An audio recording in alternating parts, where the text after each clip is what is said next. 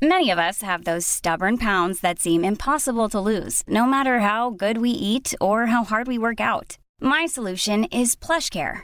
PlushCare is a leading telehealth provider with doctors who are there for you day and night to partner with you in your weight loss journey. They can prescribe FDA-approved weight loss medications like Wegovy and Zepbound for those who qualify. Plus, they accept most insurance plans. To get started, visit plushcare.com/weight loss. That's plushcare.com/weight loss. Selling a little or a lot? Shopify helps you do your thing however you cha-ching. Shopify is the global commerce platform that helps you sell at every stage of your business. From the launch your online shop stage to the first real-life store stage, all the way to the did we just hit a million orders stage. Shopify is there to help you grow. Shopify helps you turn browsers into buyers with the internet's best converting checkout. 36% better on average compared to other leading commerce platforms. Because businesses that grow, grow with Shopify. Get a $1 per month trial period at shopify.com/work. Shopify.com/work. Wow. Nice. Yeah. What you're hearing are the sounds of people everywhere putting on Bombas socks, underwear, and T-shirts made from absurdly soft materials that feel like plush clouds. Yeah, that plush. And the best part? For every item you purchase, Bombas donates another to someone facing homelessness. Bombas. Big comfort for everyone. Go to bombas.com/ACAST and use code ACAST for 20% off your first purchase. That's bombas.com/ACAST. Code ACAST.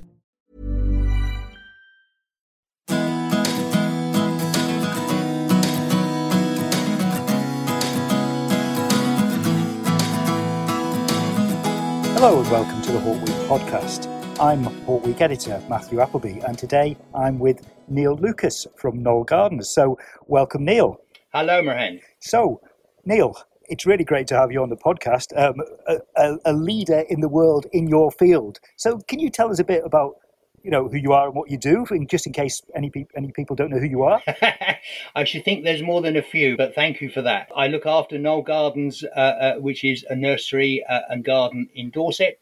We specialise in grasses and perennials for a living, and I run the garden in what I like to call a naturalistic style, which includes, of course, a lot of grasses, as you might imagine. So I'm guessing you were ahead of your time in terms of naturalistic style, because that's where it's at the moment. I mean, do you feel that? I don't know. It's a big world. I think lots of people are doing the same kind of thing. But certainly when I first started, it was far more unusual to sort of garden, or more importantly, I think, Matt, to even be thinking in this way. I think that's the massive difference we've seen, that now so many of our customers, it's becoming front and center. People are really interested in the environment. Is a real world, it's a real subject, and it's mentioned all the time. And I think we are far more aware now that our gardens have a part to play. Do you think that's here to stay in terms of, what's happening at the commercial level? I think so, because I think it is, it's sounding too serious, but I think it is such an important subject. So I think our gardens have that massive part to play. And so supplying plants that are going to be suitable for the gardens of the future, I think we're just at the beginning of a really exciting new curve. Brilliant. Now, just going back a bit, how did you start in the industry? Well, I started life, would you believe, in the civil service for 12, 18 months. And I think after sort of travelling up to London, going to an office block and working all around, I decided that actually that wasn't for me. And that while I've always been fascinated with plants, I thought I would actually try and earn my living at it. And so that was a long time ago now, of course, but I gave up the London job, as it were, and started to be a gardener. And it's only when I came to Knoll that we also decided that we would need to run a nursery in order to be able to afford the garden.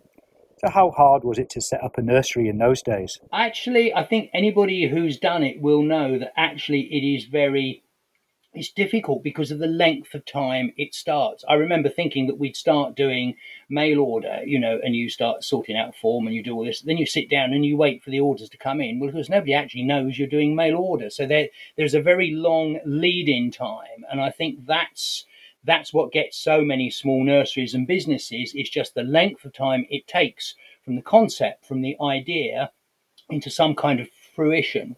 How did you market yourself back then? The shows, of course, then, the web was just a sort of a glint, more or less. So we had to go to flower shows. I remember spending, I think it was a fifth of my whole year in hotel rooms the first few years. We went to so many flower shows. And of course, Chelsea in particular was the most important one, because while at that time you couldn't sell, and it was by far the most expensive show to attend, it was literally, we regarded it as our year's worth of advertising. The world's press is there, everybody's there. That's the place you need to shout about what you've got to offer. Having a place where people gather to celebrate, whether it's plants or anything else, I think will always be.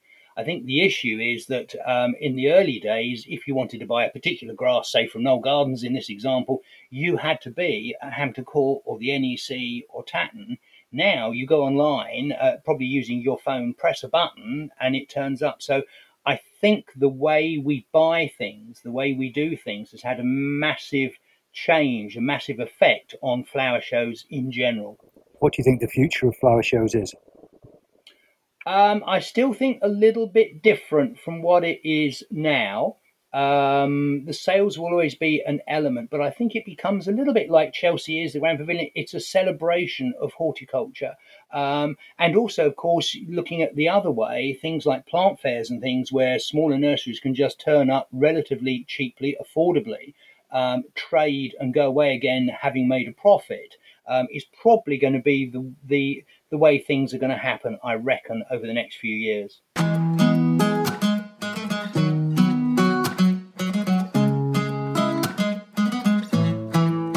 How's mail order gone for you in recent times? I guess it's been a bit of a roller coaster. Yeah, we were very lucky when I said lucky, I have to choose my words carefully here, but when COVID first hit, we were already into mail order, and we had just gone live a bespoke stock system. So we knew the number of plants we had to sell. And I think we were therefore in quite a good position, if you consider where everybody was, in that so many people were at home and were suddenly wanting to buy plants. And we saw a massive increase for a year or so, which was really, it kept us in business, because when it first happened, I think like the rest of the world, we thought, oh no, how are we going to survive this? But in actual fact, we were able to trade quite satisfactorily all the way through the crisis. How's trade now? Still fairly good, thank you. There's the spring. I still think the main factor affecting trade, talking as a nurseryman, is the weather. And as you will probably recall, the autumn and winter, let alone the spring, was rather different even from last year. So it was a slower start, but it's been a longer one. So while it's getting quieter now, we've had a reasonably busy period over the last few months, which of course is always good. What do you think prospects are for next year? I'm born optimist. You couldn't be a nurseryman otherwise, I don't think. So I'm hoping that we are going to go quietly but solidly. We're just going to continue. Brilliant. Now, I was lucky enough to judge New Plant of the Year award at Gardeners World live with you quite recently, with a very illustrious bunch of people and me. And so how important do you think new plants are for the market? I think it's actually, I don't know about lifeblood as such, but I think it's really important to have a continual flow of new plants, whether they're sort of, soft colour annuals or whether they're longer term plants. I think one of the dangers is that we keep using the same things all the same time, and that applies as much to me as a grass nursery as anybody else. And so having some variation, some change, something fresh in our offering all the time is not just good from the point of view of business and from customers, but also from the environment point. We don't rely too heavily on too few genetically similar plants. What's new and exciting in your world in grasses, for instance? Well, I guess one of the pluses of my job is that we don't have a breeding program as such, but we have a selection program. We have a sharp set of eyes. And with the number of plants that we grow now, we actually are good at spotting variations. So selecting a plant that is a bit different. Just talking about the subject you mentioned before, having some new plants coming into the range all the time is not only good, it's actually quite exciting and interesting. And so one or two plants that we're introducing have just introduced always gets me excited. Ah, yeah. What do you think your best introduction's been? Well, I mustn't say the one I've sold most of, must I? So I guess the one I'm particularly keen on at the moment is Panicum Sea Mist. They're all lovely plants. I mean, grasses in general, would you believe, are a great group of plants. But I particularly like the sea mist because it's early to grow. Panicums can be a bit late in the UK climate, but this one moves quite fast, is already looking fabulous, has bluey grey foliage, and rather usefully, I might add, in a year like this, it is really drought and sunshine tolerant. Why else are grasses so good for gardens? I think if you look to our natural systems for that answer, you will see that grasses cover a massive area of the planet's surface. And they are in all sorts of different cultural conditions. Now, that's in nature, but our gardens, if you stop to think about it, offer some equally tough conditions: dry shade, sunny, wet, boggy, dry, all sorts of different conditions. And a group of plants like the grasses that have learned to survive and adapt in our natural systems in such really tough and challenging environments just has to be good for the garden environment. No, indeed. Now, your book. You've got a recent book out, and that covers a lot of ground. So can you tell me a bit about your book? Well, it is about grasses, surprisingly. It's my sort of almost lifelong interest. It's my attempt to try and share my enthusiasm, my love, and my fascination with this group of plants with a wider audience. And I hope, coming from a gardener, a nurseryman, it is a sort of a practical approach to how we might actually use them, and of course why we would want to use them. And what's it called? Grasses for Gardens and Landscapes, published by Timber Press. Brilliant. So how did that come about, and how long did it take you to write? Well, this last one was supposed to be a revision of the first one, but I just put there was so much new material, updated stuff. They felt it was good to release as a new title.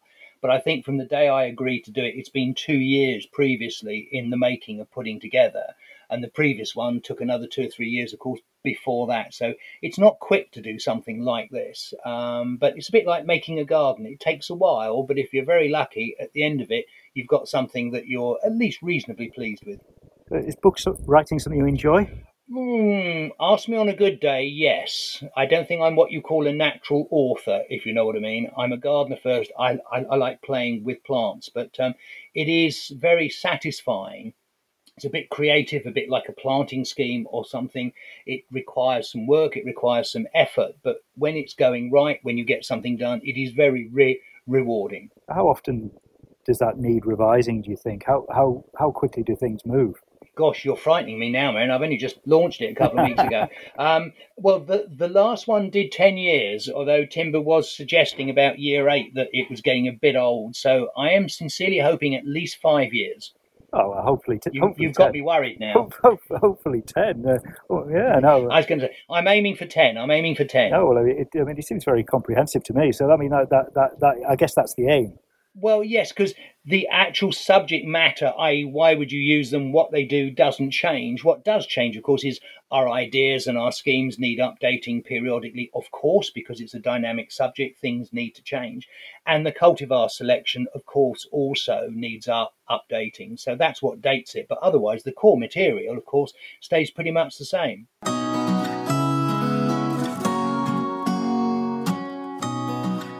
Now let's talk about the RHS. You were a council member for many years. So what made you want to join and get involved?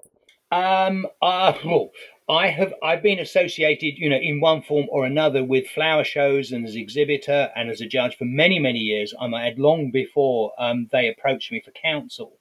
So I guess that might have been one of the reasons. But I've always felt that the RHS, and it's not the only organisation, admittedly, but in this particular case, the RHS has always, it does some good things. It does a good job. It can see that there are lots of things want doing. It is a charity. It's not perfect like any other organisation, but I think the more people like ourselves support it, work with it, and do what we can when asked, I think that's the way to go. So, how do you think the RHS is doing at the moment? What do you think of its new strategy, for instance? Well, I haven't. Would you believe? I'm not sure whether I should say this, but of course, having been out of it for almost a year now, I'm not used to all the stuff coming through. So we have been that busy on the nursery that I've not actually read the new one. At least I have. But I mean, it was in starter preparation while I was still there. And I think it explores some really important subjects. And I think the point is that, they are such big subjects that no one organisation, however good it is, be it the RHS or anything else, can do it on its own. It's going to have to be joint effort to make things really worthwhile. What do you think the RHS should be concentrating on in the future? I mean, is it community? Is it science? Shows? What should it be? Well, if you think of those three, the communities are the people who use the plants, the shows are where you drag them together, and the science is what helps those people understand what they're doing. So in my view, it's not a question of which, it's so much of the percentages of each, because if you do all three reasonably well, you're going to get a much better result than just concentrating on one or the other. And I think it is, I first thought when I first joined the RHS, I mean, as a member many years ago, I suppose, I thought it was primarily about plants. But in actual fact, I think the RHS is most importantly at its heart, it's about people who like plants. And I think that's perhaps the difference between a big charity like that and perhaps a smaller organisation or a commercial nursery who is selling plants. It's primarily about people and plants rather than plants. When you were on council, what were your kind of big things? What were you trying to push? Oh, there has been so much. I mean, you go on with ideas about, plant trials, this, that, and the other, and then you start realising just what a big organisation and how many aspirations there are. And you almost join in with the team. I think seeing the new garden was obviously great. Understanding what a community is and how an RHS can actually affect that and do some good, I think was a really exciting time. That was really important. But I think also my particular brief was like any big charity or organisation. You require a different set of skill sets. You require the finance, the IT, but also, of course, absolutely key in the Royal Horticultural Society. You need gardeners and horticulturists. They're just literally steering the ship to make sure that all the decisions, the policies, the way we go, our aspirations and our thinking are actually at base tied down with horticulture, with plants. I think staying on message is really key. And the bigger you get, the more dangerous it is, or the more likely it is that perhaps you might go off base. We've certainly seen some big changes there in the last few years. And obviously you mentioned the new garden, Bridgewater. You open to the public. So how does it work with you in terms of public coming to see you? Well, we are obviously a little smaller than Bridgewater, where we're a whole 4 acres of garden. So we do not have a massive footfall, though we're always delighted to see people, and I would love to see more. I would just to give you a couple of facts, sort of about 2/3, even 3/4 of our business these days doesn't come on site. And yet when we were doing the flower shows, about 90% of our business was on site. So we have a slightly different function from somewhere, as I say, like Bridgewater, for example. Bridgewater is primarily about bringing people in and showing them, all sorts of things, gardening related. We are very specific about our style and the way we do things. So I think our message is almost greater, online and off-site almost than on-site, if that makes some kind of sense. No, indeed. So what are your plans for the business and the garden? Well, I put the book on hold, We've done that for 5 years. I think always the garden is what fascinates me. So we have just done a big project this year. We've replanted the dragon garden. We're having a bit of a rest, I think, this winter, if for no other reason than the accountant suggested it, And then I think we have a major project of redoing the bottom half of the Bark Circle, I think, next year. So I always like a few small changes. We always like to have a big project, moving it forward, trying to put in a new kind of meadow style or something. I think if you're not moving forward, you start to move backwards, even if it's gradually. So I'm always keen to keep pushing forwards, new plants, new ideas, new plantings. Brilliant. No, well, always keen to keep moving forward. That's good to hear. Now, and new plants as well. Now, talking of plants, we always ask our Hort Week podcast interviewees what their favourite plant is. What plant could you not do without if you were sent off to a desert island? Yeah. Is there anything in particular? Well, I will come up with, although I will just say, and you probably know what I'm going to say, is that I have spent the last 40 years or so trying to train myself very hard not to have a favourite plant. Simply because, if you're looking for dry shade, you are choosing an entirely different set of plants. So it's not the plant itself, it's the situation it's growing in, to me, that is most important and therefore most satisfying. Having said that, it'd be silly to pretend that I don't love plants and have lots of favourites. So I would choose a UK native grass, Molinia caerulea, and any one of its selections, because it just has, in our climate, where we are rooted in, here in the south of England, but anywhere in the country in the UK, Molinia caerulea is a beautiful grass. It's part of its local environment. It does all sorts of things, and it is simply just beautiful as well. Excellent. What a great choice. Well, thank you very much to Neil Lucas from Knoll Gardens. I'm Matthew Appleby, Hort Week editor, and this has been the Hort Week podcast. Make sure you never miss a Hort Week podcast. Subscribe to or follow Hort Week podcasts via Apple Podcasts, Spotify or Google Podcasts, or your preferred podcast platform. And once again, thanks to Neil Lucas from Knoll Gardens, and goodbye until next time.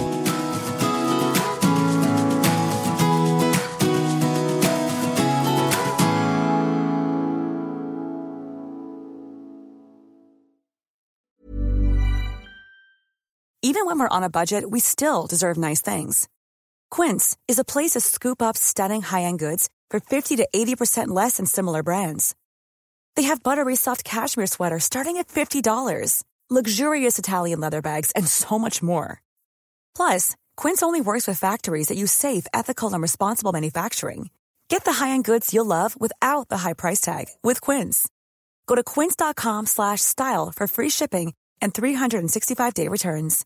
Imagine the softest sheets you've ever felt. Now imagine them getting even softer over time. That's what you'll feel with Boll & Branch's organic cotton sheets. In a recent customer survey, 96% replied that Boll & Branch sheets get softer with every wash. Start getting your best night's sleep in these sheets that get softer and softer for years to come. Try their sheets with a 30-night guarantee. Plus, get 15% off your first order at bollandbranch.com. Code BUTTERY. Exclusions apply. See site for details.